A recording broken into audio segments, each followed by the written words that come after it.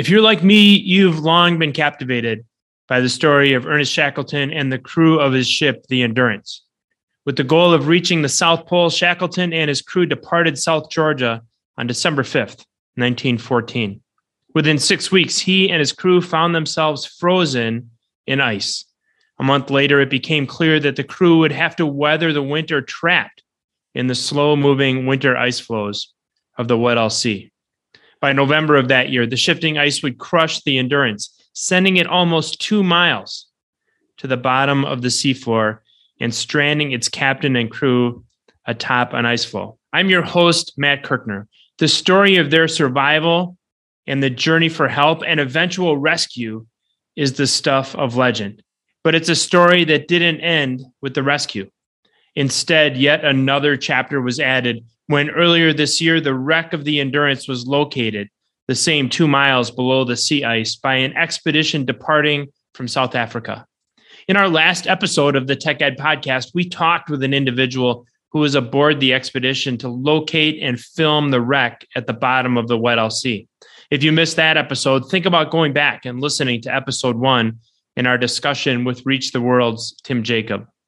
In this episode, pun intended, we go even deeper with Jacob into the great work Reach the World is doing, the career opportunities available on an expedition such as the one that he was on, the autonomous underwater vehicles and other technologies that were fundamental to the success of the expedition, and even more. Just ahead is episode 2 of my conversation with Tim Jacob of Reach the World. Welcome to the Tech Ed podcast, where we visit with leaders who are shaping, innovating, and disrupting technical education. People who are not afraid to think differently, not afraid to try something new, all with the goal of securing the American dream for the next generation of STEM and workforce talent.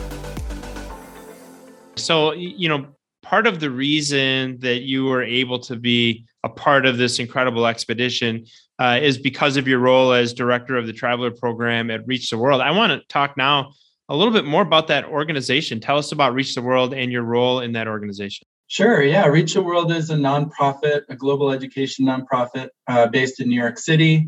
For about the last 25 years, it's been the mission of Reach the World to use virtual exchange, which I'll explain in just a minute, to connect students, K through 12 students in the U.S. with global cultures, experiences outside of their own local experiences in order to help them feel more connected to the global community. So back when it was started, the founder, Heather, was part of a journey that was sailing around the world. This started with a sea journey. It's fitting that this was also a sea journey. But at the time, it was when, technology was just becoming available to consumers where you could communicate from a boat with classrooms. And I think at times it was just an email maybe or a short call. But being able to document a journey like a voyage around the world is a really incredible educational experience. And in the 25 years since then, things have progressed technology-wise. It's become much more accessible. I'd even say during the pandemic, there's been a lot of investment in getting students increased access to devices, more internet connection, certainly resources going into teachers being trained to use things regularly in their classrooms like Zoom. So it's a perfect setup for an educational experience because the ship had great internet. I believe, this is not fact checked, but I think I did the first ever Zoom call from the Weddell Sea. Not on a ship, on the ice. I was standing on the ice above Sir Ernest Shackleton's ship using a satellite unit called a BGAN and connecting through Zoom on my cell phone, which in and of itself is something Shackleton couldn't even have dreamed of because he was so isolated from the rest of the world. So I was in this unique place where I obviously was very privileged to be able to go on this expedition, but by being there, I could share it through a number of ways, through video calls, through written articles, with the over 30,000 students around the world who followed. And in that way, you don't have to be connected to, you don't have to live on a coast and be around ships all the time. You don't have to have known anything about Ernest Shackleton. You can feel a personal connection to traveling to global cooperation to field scientists to just the thrill and curiosity of exploration from your classroom, which is a pretty unique thing. A very unique thing when you think about the ability to use technology to really put the student right in the middle of what you're experiencing. And that's awesome that you had the first Zoom call from the ice and the What I'll See. That's great notoriety. My claim to fame. Exactly. Well, among many, but that's just a great story. And the experience, I want to talk a little more about the experience you were able to give these students. It was unique. You carried them through this journey. I know, and I actually followed some of it along the way. Just being able to communicate with more than 30,000 students around the globe and having them experience this with you. What kind of feedback have you gotten from them? What kind of experience were they able to take away from the information and the video and the communication that you were able to send from the What I'll See all around the globe? It's been a little overwhelming in a positive way because even though I've worked for Reach the World for over a decade, it's amazing to get such immediate feedback and immediate educational impact from the students themselves. For example, one of my live streams from the ship was with Dr. John Shears, the expedition leader. He's got a polar medal from the Queen. He's a big deal in the polar world. And any student in the US who was brave enough and wanted to could step up to that camera and ask him a question. And many did. And they got to speak directly to this big deal in the polar community while he was leading a search for, the world's most famous undiscovered at the time shipwreck. So that was really cool. I could see it in their eyes. I could hear it in their questions, and I could tell it was a special moment for them that way. After I've gotten back, I've had the privilege of doing a lot of field trips, both in person and virtually, with classrooms that participated in the expedition. They have performed for me original songs that they wrote about Shackleton. This is a amazing school in St. Louis that has really no connection perhaps previously to polar exploration. We're singing about Shackleton and his dogs and endurance and what it's like in the Weddell Sea and what the wildlife is like and what it takes to journey there. And all of these things that I would assume are not based in prior knowledge, but are things that they gained through this experience. So I'm getting a lot of positive feedback. I am getting used to my newfound sort of celebrity amongst the K through 12 crowd in the US.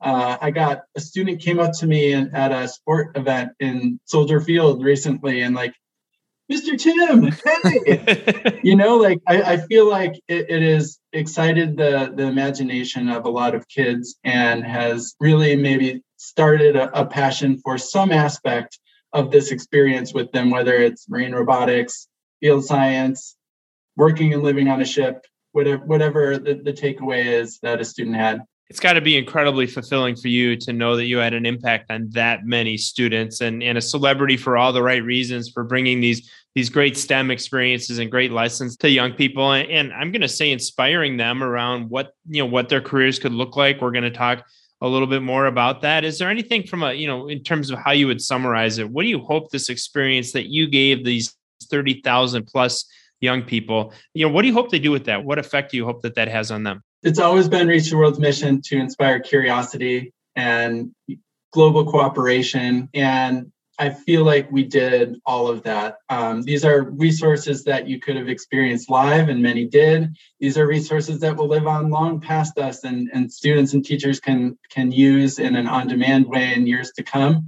So my hope is really that students understand at an earlier age than I did that the idea an explorer is not, just Ernest Shackleton. He's not the only ideal of who an explorer is. You can be an electrician, you can be a navigator, you can be a cook, you can be a field scientist, you can be a helicopter pilot, you can be an artist. There are so many ways that you can be an explorer. It's one of those job titles that is kind of hard to wrap your mind around. But once you see examples and you get to meet people who are on an expedition like this, who are just basically exploring their own curiosity and having a great adventure and doing what they do really well, it opens up a lot of doors for kids who may not have considered a career in any one of those fields and thought of themselves as an explorer too. It's really it's a mindset of curiosity that underpins everything that I try to do and what Reach the World tries to do. Inspiring that curiosity among young people is so very important. And this idea that any of us can be an explorer, and that can be geographical, or it can be any of these other endeavors that you talked about. But it all comes back to really being curious about your world, and not just the world around you, but the world all around the globe, and in some ways all around the universe. So great message there. On the subject of inspiring curiosity, everybody knows I'm kind of a fat guy that's fascinated with technology. My curiosity has been piqued by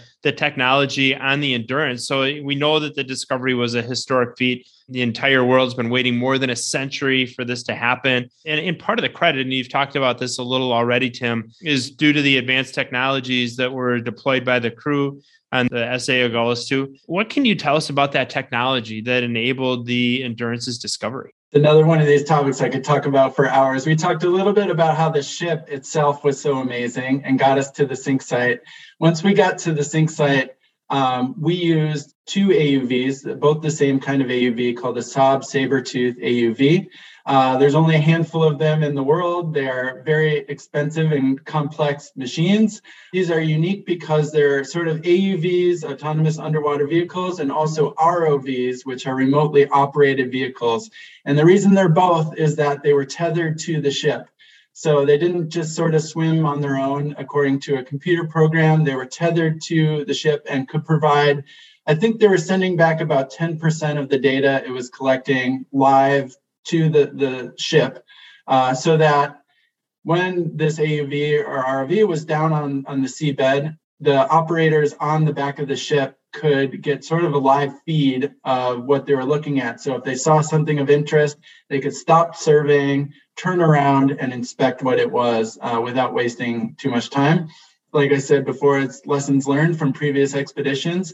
So these AUVs, the Sabertooths, were fascinating. I spent as much time around them as I could. I was grateful to many members of the subsea team who, gave me a lot of their time in explaining what they were and explaining to kids how they worked. The initial survey was a survey box of about 8 miles by 15 miles. So there's a big section of seafloor that we were surveying. The AUVs took about an hour to dive down that far, and took about an hour again to come back up. And at that depth, at 10,000 feet underneath the surface of the frozen over Weddell Sea, batteries don't last very long. So they had maybe 6 to 10 hours per mission where they could go down. And during that time, at least during the majority of the search, they were using side scan sonar to do low frequency scanning of the seabed, looking for any big target. We knew it was going to be a big target. We knew there wasn't going to be much else down there. So they're around the clock. From the moment we arrived to the moment we left, the subsea team was on the back deck 24 hours a day, operating in shifts. Whether there was a blizzard going on, it was 30 below, or it was something a little bit warmer and there were penguins squawking at them from the side of the ship. They were there monitoring that AUV, charging it, performing sort of the maintenance that you have to do to keep something like that running. The AUVs are tested to that depth. We're known to be okay at that depth. But even then, 10,000 feet under the water, when you're trying to operate marine robotics, it requires constant maintenance. I know there are some light bulbs that imploded. There's a lot of pressure on that AUV. So after the initial wreck was found, or the initial identification of the wreck was finished, they brought the AUV back up and switched out the side scan sonar for LiDAR laser mapping system that went on the bottom of the ship. There was a 4K camera and some special lights for illuminating something in the deep, dark depths of the Weddell Sea. That technology combined, basically over the course of 3 days, the AUV did slow passes over, around, all over the place, including the debris field around the ship, taking, I believe, 25,000 4K pictures and doing a very comprehensive laser mapping of the surface, collecting the crazy amount of data that you could use to stitch together into one big composite picture. Having The goal of the survey, of course, is to make it so nobody ever has to go back to the shipwreck again. It was very hard and very expensive. And my understanding from the subsea team is that in doing the type of surveying that they were able to do of the Endurance wreck, they've set a new standard across the whole industry for how any shipwreck will be surveyed from now on. It's so good that, for example, underneath 2 miles of water, any location on the wreck was pinpointed to about a centimeter of accuracy. Your GPS coordinates knew within a centimeter where you're talking about. And that some of the early images I've been able to see, and the rest will be, I'm sure, shared in the National Geographic documentary that's coming out later this fall, are so precise. You can see the nail heads that hold the ship together. You can zoom in on any artifact, of which there were many. You can really, really, really see this ship well.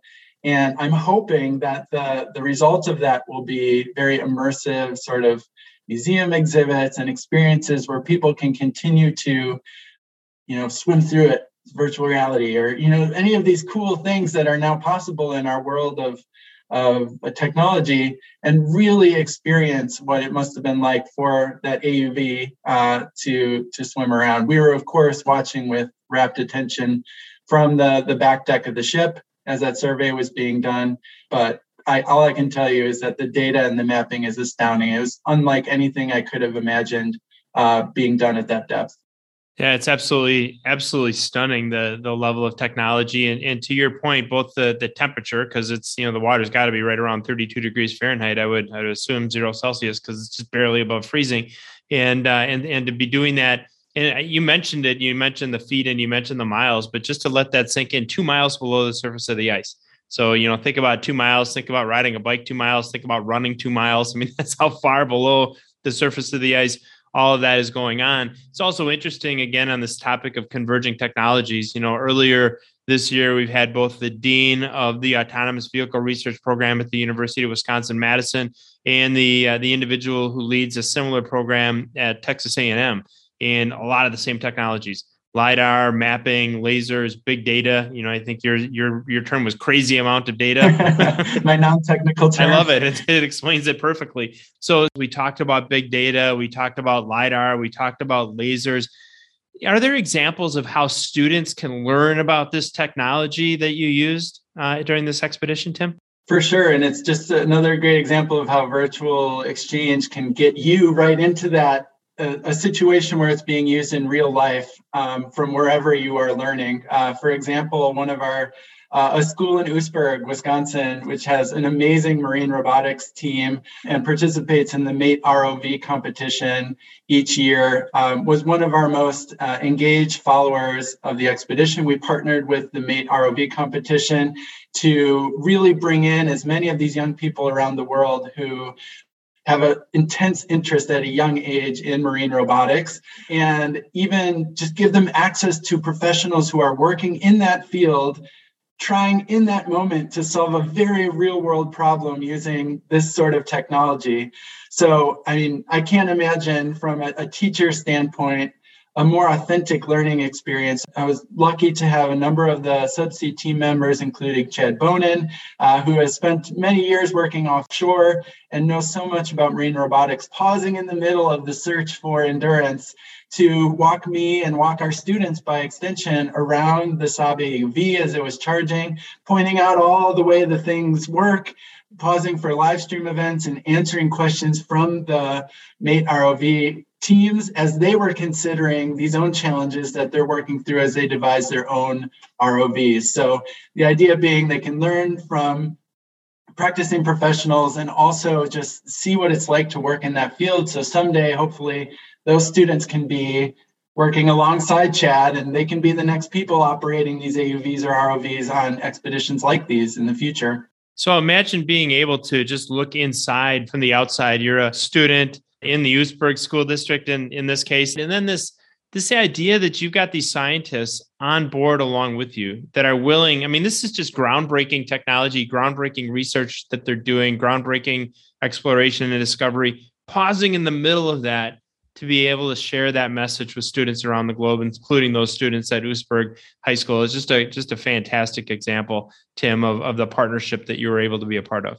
Yeah, we're all working towards, if you're interested in STEM, if you're interested in these sorts of careers, there's nothing more valuable than being able to shadow, virtually in this case, someone who is doing it at the highest level. So I'm very appreciative of the time that those expedition members shared with students. And I could tell from, watching the live stream events and some of the articles that we wrote that it made a big impact on students as they're in this pivotal moment, trying to decide what they want to do for their careers. So there again, those technologies converging, and to be right there. I mean, when you said that some of the work that was being done was unprecedented, that kind of set a new standard for underwater exploration and in the most brutal of environments as well. Just a great characterization of the incredible technology, incredible people working on the SA Argolis 2 as well, right? I mean, we talked about some of the scientists and some of the other folks that you were engaged with, but there's a whole crew on that vessel that's responsible for operating it in that environment, for bringing a group of people safely, into the wreck site and back out of it. What kind of careers, what kind of educational backgrounds and skills and experience did the people that are actually operating that vessel have, Tim? Yeah, that's a really great question. I'm glad you asked it because I was so impressed by the SA Argolis 2 crew. It was a big mission of our virtual exchange for Reach the World to bring their stories into this as well. There was a fantastic relationship amongst the expedition team that were sort of guests of the SA Argolis 2 and the crew and the officers who work on the SA Argolis 2 10 months out of the year. And I was lucky to get to know a lot of them and include them in Reach the World live stream events. I did not know a lot about the different roles on a ship like that. I learned a lot about what a purser and a bosun and, all of these very nautical terms mean. I learned a lot about how, in order to become a captain of a ship like that, you have to start at the very bottom and you have to learn everything about that ship before you are put in charge of the people who will be running those departments. We were lucky to have a number of cadets, South African cadets, aboard the ship who were training to be officers on the ship in different areas, either in the engine room or on the bridge. So I got to meet all the people. There were about 40 South African crew on the ship. The captain of the SA Argolis 2 is Captain Knowledge Bengu, who has been the captain of that ship for many years. Very impressive person who worked alongside a dedicated ice navigator to get us in and out of the Weddell Sea. Got a chance to speak with them all, got a chance to really show what it takes to live and work on a ship. To kids who may have never considered it. And I was a good person to tell that story because I have never really considered how hard it is to work offshore and how much you need to know, especially when you're in such an inhospitable environment, in order to keep what is your lifeline to the world operating and safe and comfortable beyond that for the people on board. So got a chance to speak to a lot of crew members and was incredibly impressed by what it takes and what they do every day. It's amazing. A lot of those titles I had heard: purser, captain, cadet, dedicated ice navigator. That's a new one on me. And it's just really an example of how many great careers and great opportunities are available across the world of STEM. And a lot of them are things that we've never, ever thought of. But thanks to you and your commitment and the work of Reach the World, now we have students and young people all around the globe that know that that's a job that they could have if they're interested. So just another testament to the great work that you're doing. We've talked today a couple different times about convergences of technology. I want to turn our discussion to a different type of convergence that we have never talked about here on the Tech Ed podcast. So we'll be blazing a new trail, not quite as profound as the one you blazed earlier this year, but blazing a new trail nonetheless. The discovery of the Endurance, it's a great example of, I think, the convergence between STEM, science and technology and engineering and math, and the world of history, which is one we haven't really explored, as I suggest. How can science and technology, engineering and math skills enable students who have a love of history to pursue a hands-on career in that field? Well, I'm a good example of it. I love history. Like, history is my thing. And, I got to be a part of this expedition that certainly had a big STEM focus. Could not have been successful without the scientists and the STEM-related expedition members and crew on board the ship. And at the same time, could not have been successful without the historians who are poring over the primary documents, the journals held in archives around the world of the original Endurance members, without the coordinates of Frank Worsley and his incredible ability to use a sextant to get exact latitude readings, we would maybe never be able to see the Endurance again. It might have just been gone forever. At least it gave us an idea of where to look. In my opinion, history and social studies is all about understanding the past and understanding what lessons we can learn in order to do a little better next time sometimes, or just maybe not make the same mistake twice. And STEM and STEM fields are all about creative problem solving, solving challenges, and the two work so well together because it is a baseline of understanding, or at least in the case of the expedition, knowing what was not successful last time, and then understanding what is available to do it differently the next time for the subsea team in particular, as they were engineering these really creative solutions to problems that are age-old problems with exploring within the Weddell Sea. The ice has not really changed. The weather has not changed. It's the same problems, and you need a fresh perspective.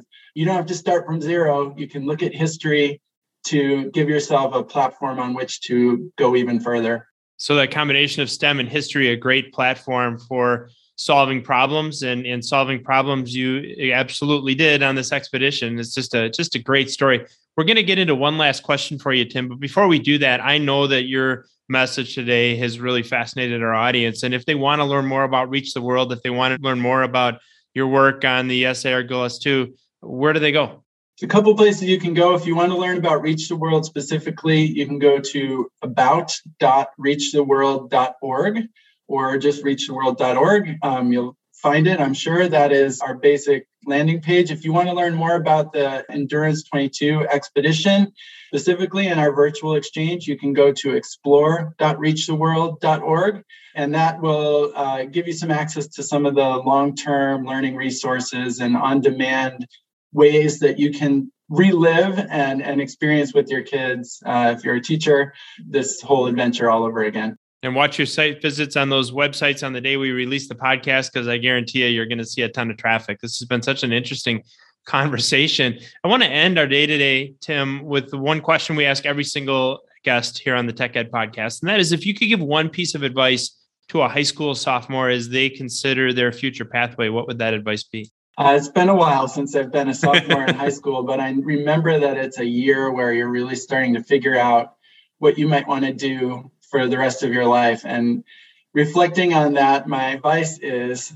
or at least my reflection is, that if you would have told me 5 years ago that I was going to be on this historic expedition doing what I was doing, I would have said, absolutely not. Like, what are you talking about?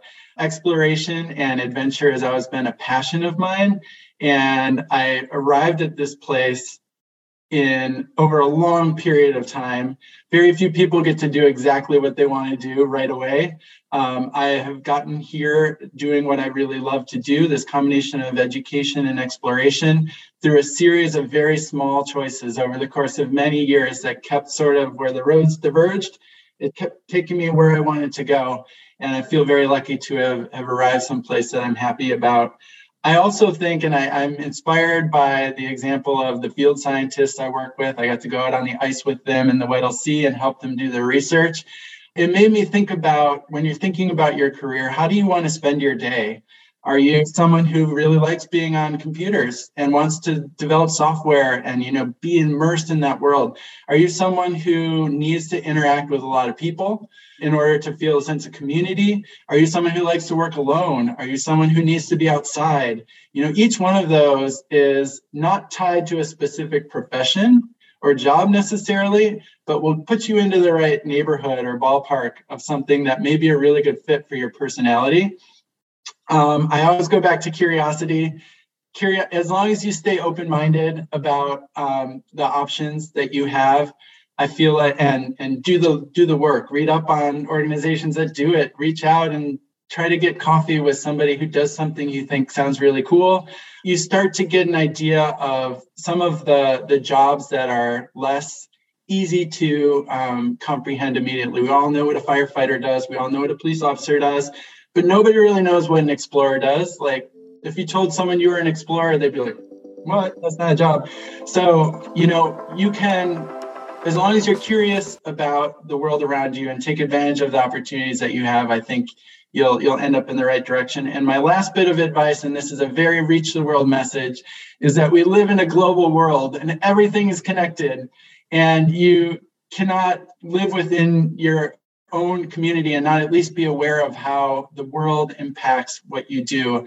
I would encourage you to be curious about other cultures, to travel if you can, to learn a new language, to meet somebody different than you, to engage with the broader world, because the world is increasingly more global. And the more you can understand and be curious and cooperative with people from other cultures, the more successful you'll be in that situation. What a stunningly great answer. And for so many reasons, your life and your pathway really are just a series of small choices, and they're important, but in the end, your path is your path. And, sometimes we put so much pressure on ourselves over these choices. We just never know where that path is going to lead. I'm a huge advocate for people figuring out what makes them tick, what their personality is. This whole idea of intellectual curiosity. We were so curious about so many of the different topics that we talked about here today, and your message to young people to remain curious and then to stay connected globally. We do indeed live in a society, in a world that is connected in ways that certainly weren't connected in the days of Sir Ernest Shackleton, right? We're in a different world. Take advantage of that. And that's just great